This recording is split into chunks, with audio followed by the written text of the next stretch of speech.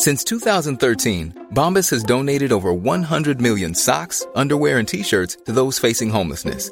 If we counted those on air, this ad would last over 1,157 days. But if we counted the time it takes to make a donation possible, it would take just a few clicks. Because every time you make a purchase, Bombas donates an item to someone who needs it.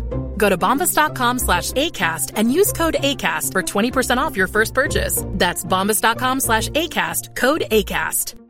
Many of us have those stubborn pounds that seem impossible to lose, no matter how good we eat or how hard we work out. My solution is PlushCare. PlushCare is a leading telehealth provider with doctors who are there for you day and night to partner with you in your weight loss journey. They can prescribe FDA-approved weight loss medications like Wegovy and Zepbound for those who qualify. Plus, they accept most insurance plans. To get started, visit plushcare.com/weightloss. That's plushcare.com/weightloss.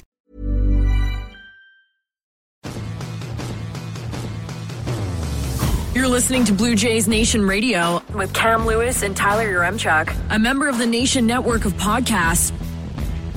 Episode 167 of Blue Jays Nation Radio, brought to you by Betano. The game starts now at Betano.ca, the 2023 EGR brand of the year. Check out all their odds, including live up to the minute on tonight's Blue Jays-Orioles game. As Toronto looks to get back in the series, we'll talk about what's happening on the field in just a second here. It is our trade deadline recap edition of the podcast. Yaremchuk and Coombsy with you. Brandon's going to be stopping by in a bit to take us around the American League East. Coombsy, when you look at the activity we saw on deadline day around Major League Baseball, it wasn't as poppin' as maybe I expected. Was I wrong to maybe expect like a few more big splashes around the league? No, I think the Major League Baseball trade deadline is going to be different now moving forward. There's so many teams that are in the mix for playoff spots, so many middling teams that could potentially make it that are like, yeah, you know what? Let's have like a go down the stretch and try this thing out, as opposed to, oh, you know, there's only 6 playoff teams, so half of the league, if not more, are sellers. It's a different world now with the extra wild card teams. Plus, also this year, you have a pretty weak free agent class coming up this winter, so there just weren't that many rental names out there. I mean, really, outside of the New York Mets opting to sell off Justin Verlander and Max Scherzer, there just really wasn't that much going on around at all the names, and it's just middling players. It was almost like the NHL trade deadline when it's, you know, so-and-so team getting a depth defenseman or a penalty killer for a 3rd round pick. It really felt like that. And that really is kind of what the Jays did too. We had talked for kind of the better part of a month now about how the Jays need to go out and add an impact right hand bat. And, you know, who knows, maybe they would have if what happened the night before didn't happen. And that's Bo Bichette pulling up as he rounds first base. In the moment, that was a beyond frightening thing to see, because anytime you see those like non-contact things and it's around the knee, I've watched enough football in my life to know that that usually isn't a good thing when a guy is just running and then pulls up all of a sudden and can't walk anymore. It was concerning. The biggest news of deadline day for the Jays was definitely that it doesn't seem like a long-term injury for Bo Bichette. Maybe at some point he needs an IL stint. For now, he's listed as day-to-day. But that forces Ross Atkins in a way to go out and make sure they're covered in the middle infield. He goes and gets Paul DeJong from the St. Louis Cardinals, 3rd deal in a couple of weeks between the Jays and Cardinals as well. They probably should have just done it all in one big move a while back. But what do you make of that DeJong acquisition? I like that the cost was low and he covers a clear need. Like that move in isolation, I think, is a big win for the Jays. Yeah, they traded back Matt Svanson, who's a high A relief pitcher. I mean, he has really good numbers for Vancouver, and for 23, 24-year-old pitching at that level, probably not going to get tremendously excited about that. But I guess from the Jays' perspective, as scary as that Bo injury was, and you obviously never wish this happens ever, but it's good that that did happen on the Monday game as opposed to, you know, Tuesday's game shortly after the deadline, or on Wednesday or Thursday or something like that, because at least Ross Atkins then had time to go and pull the trigger on a deal. It's pretty obvious that they the Blue Jays and the Cardinals had been thinking about DeJong previously because, of course, they made the 2 deals for the pitchers, Jordan Hicks, Genesis Cabrera. Those came earlier. And then even going all the way back into the offseason, there was the Blue Jays and Cardinals were rumored to be partners that would link up on a trade involving a catcher. There was all the talk that Danny Jansen might be the next catcher that the Cardinals acquire after Yadier Molina retired. Nothing came into fruition, but here we are, and they meet up on 3 different trades. So the timing worked out nicely for the Jays, as nicely as it can when your best player gets injured, because they went ahead and filled that hole immediately. But what the Jays have kind of done here is they've essentially upgraded on the Santiago Espinal position, which is backup shortstop, sometimes second, kind of a right-handed bat who can hit lefties pretty well. Espinal was really good in that role last year. He made the All-Star team, albeit as, through the fan vote, but he was elite defensively at both middle infield positions. He lefties very well. He hit righties just okay. But then this year it's all gone. It's even in the platoon role, he's not hitting left-handed pitching all that well. Even his glove hasn't been as good this year as it was last, and that's really his call as a player. So it makes sense this was a spot to upgrade, though I think all of us were hoping for that big power-hitting right-handed bat that, to be honest, we talked about it all through July. We were talking about it in June, talking about it in the wintertime. Back in January, February, it was the bow on top of this offseason could be adding a Adam Duvall or a Robbie Grossman or an Andrew McCutchen, somebody who can smack dingers off of lefty pitching, and it just never happened. Yeah, so that was the big move that did happen on deadline day. It happened pretty early on as well, with the deadline not coming till 6 p.m. Eastern, and it got Blue Jays Twitter riled up, man. It was like, okay, we got Hicks, we got DeJong, and now we need that big righty bat. We need to go out and solidify that part of the order. And I think, the frustration was probably built on a little bit when you consider how the first 2 games of this series against the Orioles have gone. But again, we'll talk about that in just a second.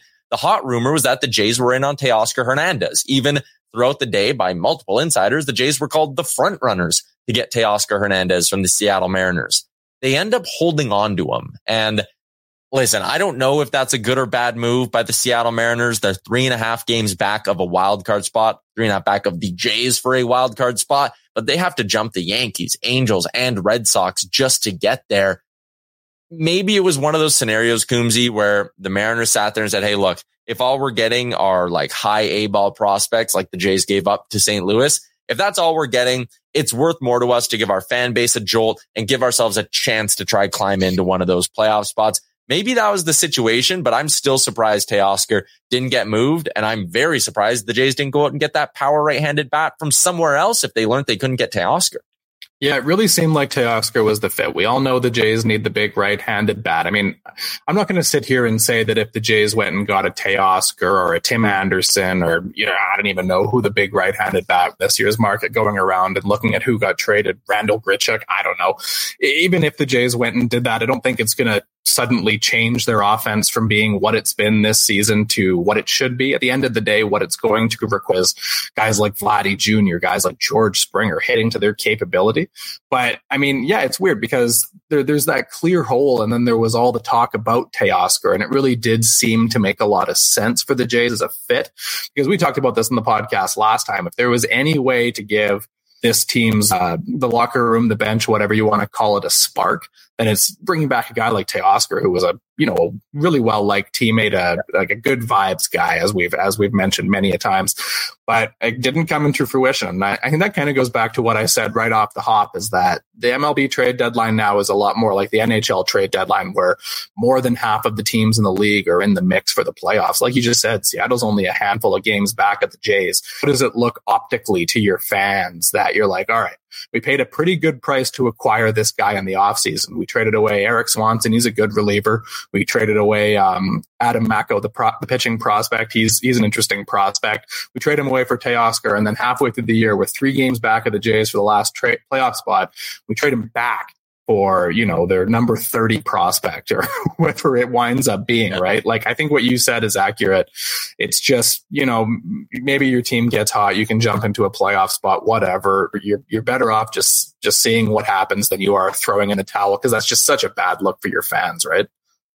Yeah, totally. Like, again, if all you're getting, as you said, is the 31st prospect on the Jays list, that's a tough one to sell to the fan base. And as much as maybe it was would have been the smart business thing to do, the smart baseball operations thing to do, it's just, I don't blame a front office for not wanting to do that, especially when, again, you're only 3.5 games back and there's still 2 months of baseball left to play. From a Jays perspective, again, disappointing that they didn't go out and address that. And again, I think that feeling is heightened a little bit when you've already lost back-to-back games to the Orioles in not a make or break series, but I think it's kind of close to it, especially when you're considering the way it's trending. On a whole, when you consider Cabrera, Hicks, and DeJong, let's play the game of slap a grade on it. I think I'm kind of at like a B. Like B- feels harsh. B+ feels too optimistic. They did go out and get an impact reliever. We know that will help down the stretching on playoff time. They've covered themselves now a little bit when it comes to a potential Bo Bichette injury, and DeJong will help if he can play second as well. They made a couple of good moves, but it left me wanting more. Yeah, and the trouble is we kind of built up an expectation in our head, and that's what was going on with the Teoscar rumors. Is a lot of us got really excited about something that might happen, and then it didn't. And with what you said, it was a B level trade deadline, but it felt like there was more to be done. But also on the flip side of that, look around at the players that were traded. Like outside of those exciting pitchers, Scherzer and Verlander winding up on Texas and Houston, what names were that were traded that people would have wanted? And furthermore to that, like the same people that are saying this is cheap Atkins, Cleveland Crew trade deadline, they're not going to do anything, are the same ones that would have been pissed off if Ricky Tiedemann or Addison Barger or Elvis Martinez, one of those bigger prospect names, got traded for whoever. The sentiment would have been, well, look at this team. They're mediocre. They're not good enough. They're not worth the upgrade. It's kind of one of those you can't win situations. So I think, quite honestly, if, like I said before, if the Jays are going to hit their stride and become the team they can be, it's going to be because Vladdy heats up in the second half. George Springer finds his groove. The pitching's good. Like, what'll result in the Jays improving? It's all internal. And I think it probably makes more sense that, given the market was very much so oriented to the small teams that were selling, opposed to the, dozen teams that were buying, I think it was better for the Jays this year not to go ahead and sell off what's left of their farm. They don't have a great farm system right now because of all the trades they've made in the past few years. I don't think there was anything out there that was really that worthwhile. Yeah, I think it's one of those, they're in their window, right? It's win now mode for the Jays, but being in win now mode doesn't mean you spend stupid either. Like, would the Mariners have given you Teoscar if you offered up Nate Pearson? Yeah, probably, but that would have been an incredibly dumb thing to do. If you offered Addison Barger, like you said, or Levis Martinez, yeah, you probably could have went and gotten a bat to help you for the next 2 months. But I don't know if that's smart spending. You mentioned Barger in that conversation. A lot of people in the immediate aftermath of the deadline yesterday were looking at the DFA options. Trey Mancini DFA'd by the Cubs, Nelson Cruz DFA'd a while back by the Padres, and going, boom. You want to take a stab at a right-handed bat who can maybe get hot for a few weeks and help you down the stretch? There's two guys. Ross Atkins comes out and says he prefers the team's internal options over those DFA guys. Who are those internal options he's talking about? I think the one name that stands out, and he's not a 40-man roster name, is Davis Schneider, who's put up he leads the organization in home runs playing for the Buffalo Bisons. He's was a late draft pick a few years ago, just kind of a prospect that's really come out of nowhere. He's got like a 950 OPS playing in AAA. That's somebody that I think the Jays are already in a difficult fan roster crunch. So going out and signing Nelson Cruz as a free agent and finding out how to get him onto the roster when you're already scrambling to find spots for Ryu, you're going to have to find one for Chad Green right away. Like, it's already a bit of what they're dealing with. So, I mean, if you're going to add someone to the 40, then you might as well add one of these internal guys and give them a shot, right? There's, Spencer Horwitz, he was up earlier as well, switch hitter. He's done really quite well in Buffalo. Barger, who we've mentioned before as well, left-handed bat, so it doesn't really fit the need quite as much. But, going down the stretch, maybe it's more worthwhile to give one of these young guys a shot, see what they can contribute, see if they can find a role on the team, and that's kind of what they do moving forward, as opposed to a Mancini or a Cruz, who obviously doesn't really have a role in the team moving forward beyond this year. Yeah, I think I'd agree with that as well. There's the element of there's value in finding out what you have in some of these guys ahead of next season too, as much as that really isn't the Jays' mindset and priority here. there's still value in giving some of these guys some major league at bats here down the stretch. The Jays sit at 59-49, holding on to that third wild card spot. We talked about how there really wasn't a lot going on around Major League Baseball in terms of, specifically impactful bats being traded. We had some big name arms get moved. Let's take a look at what else happened around the American League and bring in our boy Brandon Douglas to recap it all. Brando, take us through kind of a team by team approach here and talk to us about what happened around, let's start with the American League East. Well, it looks like my camera's decided to stop working at this exact moment. So you know what? We've been fighting the tech issues all day here. Let's just roll right through it nonetheless. I do have some good news for you guys. So starting at the bottom of the American League East, the New York Yankees, if we're handing out letter grades for, you guys talked about Jays maybe coming around to B or B minus area, I think the Yankees are on academic probation because they did not choose any direction. They acquired two kind of relievers that neither of the name really moves the needle. Spencer Howard from Texas, that was just sent out for cash considerations. Then Kenyon Middleton from the White Sox for Juan Correa. Like neither of these move the needle in any direction. It's not selling, it's not adding. And I know they just got back Aaron Judge and they're kind of in wait and see mode on if he's actually going to last the rest of this season without re-aggravating that toe injury. But if you're a Yankees fan, frustration has to be at a boiling point here because of the way this season has gone with all the injury trouble, underperformance from big names on the roster. It's not looking great for the Yankees and down the stretch here unless they really turn things around and Aaron Judge goes nuclear, superhuman. The playoffs look like more and more bleak with each passing day. They've lost two straight games to the Rays as well here in another AL East interdivision rivalry. So the Red Sox, they got a little more creative, not much in terms of adding. They got infielder Luis Urias from the Brewers, sending pitcher Bradley Blaylock out the other way. But Urias has been in AAA since the end of June.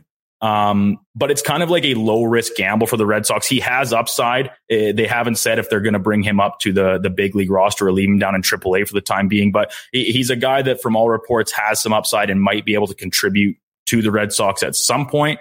But once again, not really adding, not really selling. Both the Yankees and Red Sox kind of standing pat. Let me jump in there quickly. I want to get your take on this quickly. Like, again, the Yankees seem pretty far out of the mix. The Red Sox, only a game and a half back.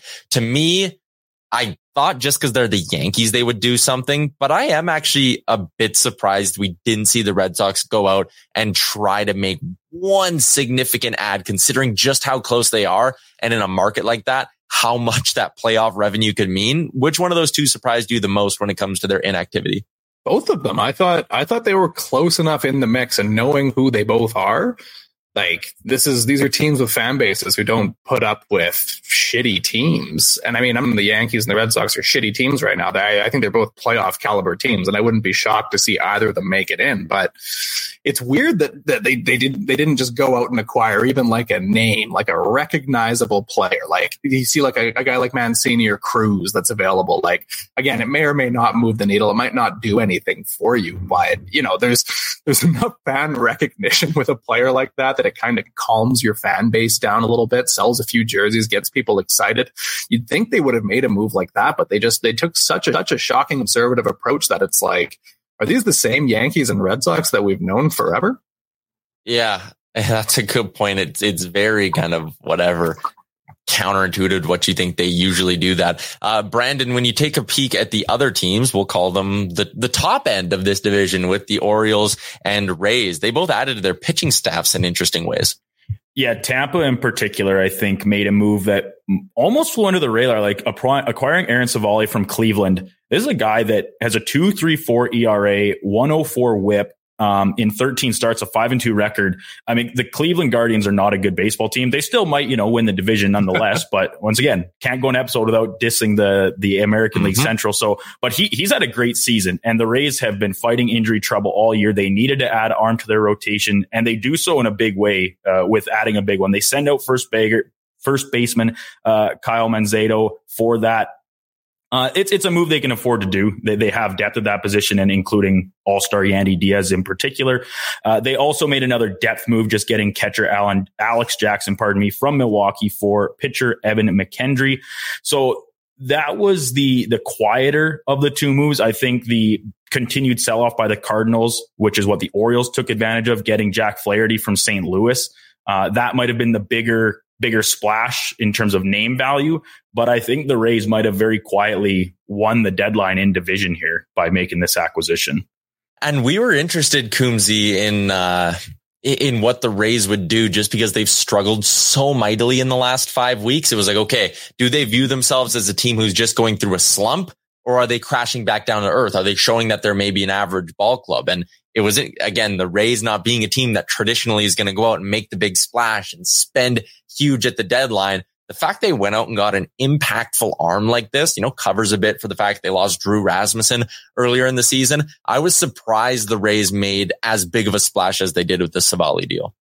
Yeah, you don't really expect that from Tampa. They always go and they make these low-key moves where they get some relief pitcher or a prospect from a different team, a AAA guy who winds up being better than you'd expect. This was a little bit different than what we've seen from Tampa in the past, but they're close enough. And I think that if you're the Rays and you have the whole situation with them, there's been all the talks about relocation. There's been all the issues with their stadium and this and that, and getting people out to the Trop to watch the games. We just talked about this with New York and Boston. They have those fan bases that are so rabid. They want to see winners all the time. I think for Tampa, they got off to that amazing start, and to wind up collapsing and not winning the division, or even, you never know, miss the playoffs altogether, that'd be a disaster. They had a historically good start. So I guess even with them crashing back to earth or whatever it is that's going on with them, I think if you're the GM of the Rays, then you see that and you're like, all right, we got to lean in, because we don't want to be the team that had the best start ever and wound up missing the playoffs. Mm-hmm. Yeah, Brandon, looking around the rest of the American League, if we want to talk about teams I was surprised weren't more active, to me, if you're the LA Angels and you sit there and you're like, all right, we're holding on to Shohei Ohtani, I feel like you could have, again, added an impact piece. Randall Grichuk, fine. CJ Cron, fine. Lucas Giolito, good arm. I like that trade. I thought, again, even considering their injuries, that they would have been a team who would have been hungry to go out and try to get a really, really good hitter to add into that starting nine. What did you make of what the Angels did? Yeah, I'm in the same boat as you here, especially when you look at the other best league or division in baseball, which at this point is very strongly considered to be the American League West. Like the Rangers and Astros both load up and get the biggest names that are available on the market in Max Scherzer and Justin Verlander. And maybe the Angels are kind of, holding out on a prayer that their in-division competition might not be able to make those big of moves, and we're happy with what they did. I agree with you when you're making the stand about we're going for it and we're not trading this once in a lifetime or greater player in Ohtani. And the one thing I can maybe lean back on is that they are very confident in Mike Trout making a solid return from injury. And if they can just kind of keep themselves in the mix long enough here for another 2 probably plus weeks, the 3 weeks, maybe a month at most, and that final month of the season, getting Trout back in, then put the pedal to the metal and make their final playoff push. That's the only reasoning I can stand behind it, because the rest of the American League, you talked about the Mariners a little bit, trading away Sewald, not trading Hernandez. Like that seems like a sell move. And then the Central, a couple teams, both the Guardians, Brewers in the National League, but like the Guardians kind of bounce stuff around, pieces in, pieces out. There wasn't big adders anywhere else. It was just the Astros and Rangers, really. Yeah, and Lucas Giolito, by the way, for the Angels, got absolutely torched today by the Atlanta Braves. He gave up like 9 earned runs in 3 2/3, couple of back-to-back bombs at one point there too. You mentioned it, Brandon. Verlander goes back to Houston, and then keeping up with the arms race in Texas, Max Scherzer goes to the Texas Rangers as well. Coombsy, is there one of those two moves that maybe you like a little bit more than the other? I don't know. I think the optics for Houston there, I think, look sort of dumb. Like, could you imagine next year, hypothetically, if the Jays let Matt Chapman walk and he goes and signs a 3-4 year deal somewhere else, and then the Jays are like, you know what? We should have signed that guy. And they trade Ricky Tiedemann to get him back. How mad would everybody be? I mean, they would be furious, right? Yeah, I mean, totally. It's a good point. Like no Houston Astros fan is sitting there being angry that Justin Verlander's back. They shouldn't be, but it's a weird optic. It's like, why not just pony up and sign this guy in the first place last offseason? But alas, it's an interesting thing for the Mets because they went and spent $1 bazillion on these two pitchers over the past couple of offseasons, and they fire them off, plus their closer, David Robertson, down to Florida as well. And they've done a really nice job at restocking their prospects. And it almost feels like Steve Cohen's kind of just bought a farm system here. Like he went and signed Verlander in the offseason, makes, 15, 20 starts or whatever for the Mets, and they trade him away for a top prospect. And, they're eating a bunch of money. That's kind of what it is. And I wonder if, there was so much animosity among the owners last offseason when Cohen was spending all this money. I wonder if it's going to be the same thing. Like the Mets, all that information leaked out that there was the drama with Max Scherzer and they had to get him to waive his option for next year. They had all that crap going on. And then he leaked his conversation essentially with the Mets front office saying, now they're not going to be competitive, and wonder if the Mets in this upcoming offseason are just going to go spend a bunch of cash so they can trade guys off and sort of buy a farm system. It's interesting. I know some people might be listening, being like, oh, you guys are talking out of two sides of your mouths. You were just earlier in the episode saying, we want Teoscar back. But I think the difference would be the Jays didn't let Teoscar walk for nothing. Mm-hmm. They got two assets for him, one of which has been very good this year at the major league level. And if they would have brought him back, it would have been for small pieces, right? Prospect again in AA, high A. The Astros gave up a couple of really good prospects to get him back. And it's like you said, why would you not have just signed him right off the bat? Brandon, I think that's kind of it. Hey, Montgomery went to the Rangers, but that was a pre-deadline move. Nothing else that significant happened. Hey, no. The one thing I wanted to bring up about the Orioles move to get Jack Flaherty, they gave up a pretty decent little package here. Cesar Prieto's an infielder and left-handed pitcher Drew Prom. Both these guys have major league upside, particularly Prieto. And then the last piece of that was Zach Showalter. No relation to Buck Showalter, in case anybody was wondering, because as soon as I saw that name, I immediately had to do a Google search on it. But the Orioles also got another pitcher, Logan Reinhart from the Twins. This is just another depth move. He has been in the down in high A, pardon me, but he's already 26 years old, never been pitched above the high level. It's just an organizational depth thing. I was surprised by the Orioles not doing more. Flaherty's a great ad and they needed it, but I thought they would do more to bolster the middle of the bullpen as opposed to getting another starting arm. So little curious. There you go. Brandon, big shout for the AL East report, which leaked into just basically an entire American League report. We'll step aside for a quick break here and come back, talk about what's been going on the field over the last couple of days for the Jays. Here's a cool fact. A crocodile can't stick out its tongue. Another cool fact, you can get short-term health insurance for a month or just under a year in some states. United Healthcare short-term insurance plans are designed for people who are between jobs, coming off their parents' plan, or turning a side hustle into a full-time gig. Underwritten by Golden Rule Insurance Company, they offer flexible, budget-friendly coverage with access to a nationwide network of doctors and hospitals. Get more cool facts about United Healthcare short-term plans at uh1.com. Hiring for your small business? If you're not looking for professionals on LinkedIn, you're looking in the wrong place. That's like looking for your car keys in a fish tank. LinkedIn helps you hire professionals you can't find anywhere else, even those who aren't actively searching for a new job but might be open to the perfect role. In a given month, over 70% of LinkedIn users don't even visit other leading job sites. So start looking in the right place. With LinkedIn, you can hire professionals like a professional. Post your free job on linkedin.com/people today. Everyone knows therapy is great for solving problems, but getting therapy has its own problems too, like finding the right therapist, fitting into their schedule, and of course, the cost. Well, BetterHelp can solve those problems. It's totally online and built around your schedule. It's surprisingly affordable too. Connect with a credentialed therapist by phone, video, or online chat, all from the comfort of your home. Visit BetterHelp.com to learn more and save 10% on your first month. That's BetterHelp, H-E-L-P. All right, Cam, we were both hoping the Jays were going to take 3 or 4 from the Orioles, and they will not.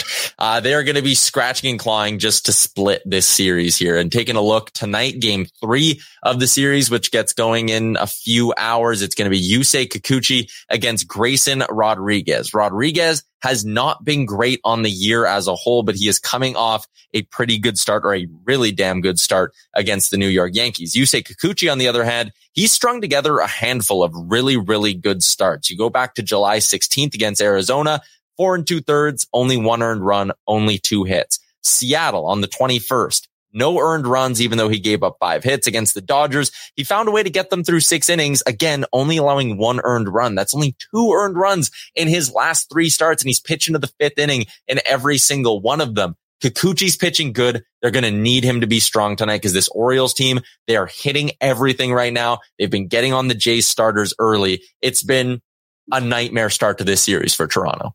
Yeah, it's really funny to go and look back. I think Brandon's clip of our predictions for the series, it was either yesterday or something like that, and our predictions were like Jordan Hicks is going to come in and strike somebody out with a 104-mile-an-hour fastball. Hyunjin Ryu is going to come in and the crowd's going to go wild. George Springer's going to bust out of his slump. Damn it. Yeah, oh my God. And then none of that happens. I mean, the O's just beat the wheels off of the Jays right after the trade deadline. I'm sure we would all feel thrilled about what the Jays got up to at the trade deadline. If that was the reverse role, the Jays won that game 13-3. Hyunjin pitches a masterclass like we were talking about, but none of that happened. I don't know, man. The Jays have a very difficult time with the Baltimore Orioles and the AL East as a whole. Like, this whole week could be a season-changing week. Jays can't win a game against Baltimore here. I think we can all wipe out the possibility of winning the AL East. And then next up, you got Boston too right away. I mean, they're right there in the standings. If this skid, like the Blue Jays haven't beaten the Red Sox yet this year. If that trend continues, then man, like we might be showing up on Monday chatting about this, and the Jays are on the outside of a playoff spot looking in. So let's hope the vibes shift here. But the game on Wednesday, Grayson Rodriguez, rookie pitcher who's been up and down with great stuff, not amazing results. That's just like epitome of the kind of pitcher who always does well against the Jays. So we need Yusei Kikuchi. We need the revenge tour to show up and make a stop in Toronto tonight against the Orioles. The Jays need a masterclass pitching performance. They need someone to have a day at the plate. Something's got to happen because, man, oh man, if they lose this Wednesday game and they're staring down the barrel of a 4-game sweep at home to the O's, that ain't it. Nope. With runners in scoring position, you ready for this one? 0 for 10 in game 1 of the series against the Orioles, left 9 runners on base. 0 for 7 in game 2, 3 runners left on base. The bats have not been coming through for the Jays, just 5 runs through the first 2 games of this series, but they're getting a guy tonight from the Orioles bump with an ERA north of 6. So here's the hope in the Jays can find a way to turn it on. Just quickly, what'd you make of Hyunjin Ryu in his first start? He got hit hard a bunch of times. And then I was listening to Buck Martinez be like, wow, what a first couple of innings. This is about as good as it could have gone for Ryu. And I was like, Buck, what game are you watching, man? Like, his command looked good. It wasn't disastrous, but if you're walking away from that going, boom, he's our 5th starter for the rest of the season, I think you're kidding yourself. Yeah, I mean, I don't know. There was some things to like about it, but I tuned into the game in about like 15 minutes late, and Baltimore already had 3 hits, and I saw it on my phone, and I was like, oh no, this is rough. I mean, there was some things to like along the way. Like, I picked up some strikeouts, had some guys whipping through the off-speed pitch, painted some corners. It was like, oh yeah, that's vintage Ryu. That's what we love to see. But to be totally honest with you, it looked a lot like those starts we saw in early 2022, and even down the stretch in 2021, where the velocity was down. It was pretty hittable. The ball was being hit quite hard. I really thought after he got out of 5 innings, it was like, all right, 5 innings, turned runs, take this and leave it. Like, that's a win. And they let him go back out there and immediately allows the home run. And it's like, not ideal. So, I mean, I think it was good enough for some encouragement. Yeah, this guy can contribute down the stretch, but I don't think I'm going to sit here and think, oh yeah, we got 2020 Hyunjin Ryu back. Yeah, like it. Again, I'm not trying. I shouldn't be too hard on him because first start back after basically over a year off. Like, yeah, him coming out and dominating the Orioles wasn't going to happen. If he has another start like that, I start to really have concerns. If he puts together 3 straight starts like that, I think the 6-man rotation, you throw it out the window before the month of September even rolls around. Because at least I think with Manoah, there's a bit more upside in the sense that if he gets hot, you got a Cy Young caliber pitcher. We saw it last year. With Ryu, I don't see that same upside, but I'm willing to give him a little bit more rope. Again, one mediocre start should not be like pull the plug on this thing. You give him more looks. And I'm not trying to be too hard on him, but I just listening to Buck kind of talk about how great that start went. I was like, I think you're reaching a little bit here, Buck. But yeah, Jays dropped back to back. The slumps with the sticks, that's the other big story here. Like Vladdy's been held hitless in 4 of 5, I think. George Springer's bordering on a franchise record when it comes to his 0-for streak as well. If he didn't hit it already, it's ugly, man. And they need those two specifically to really get going.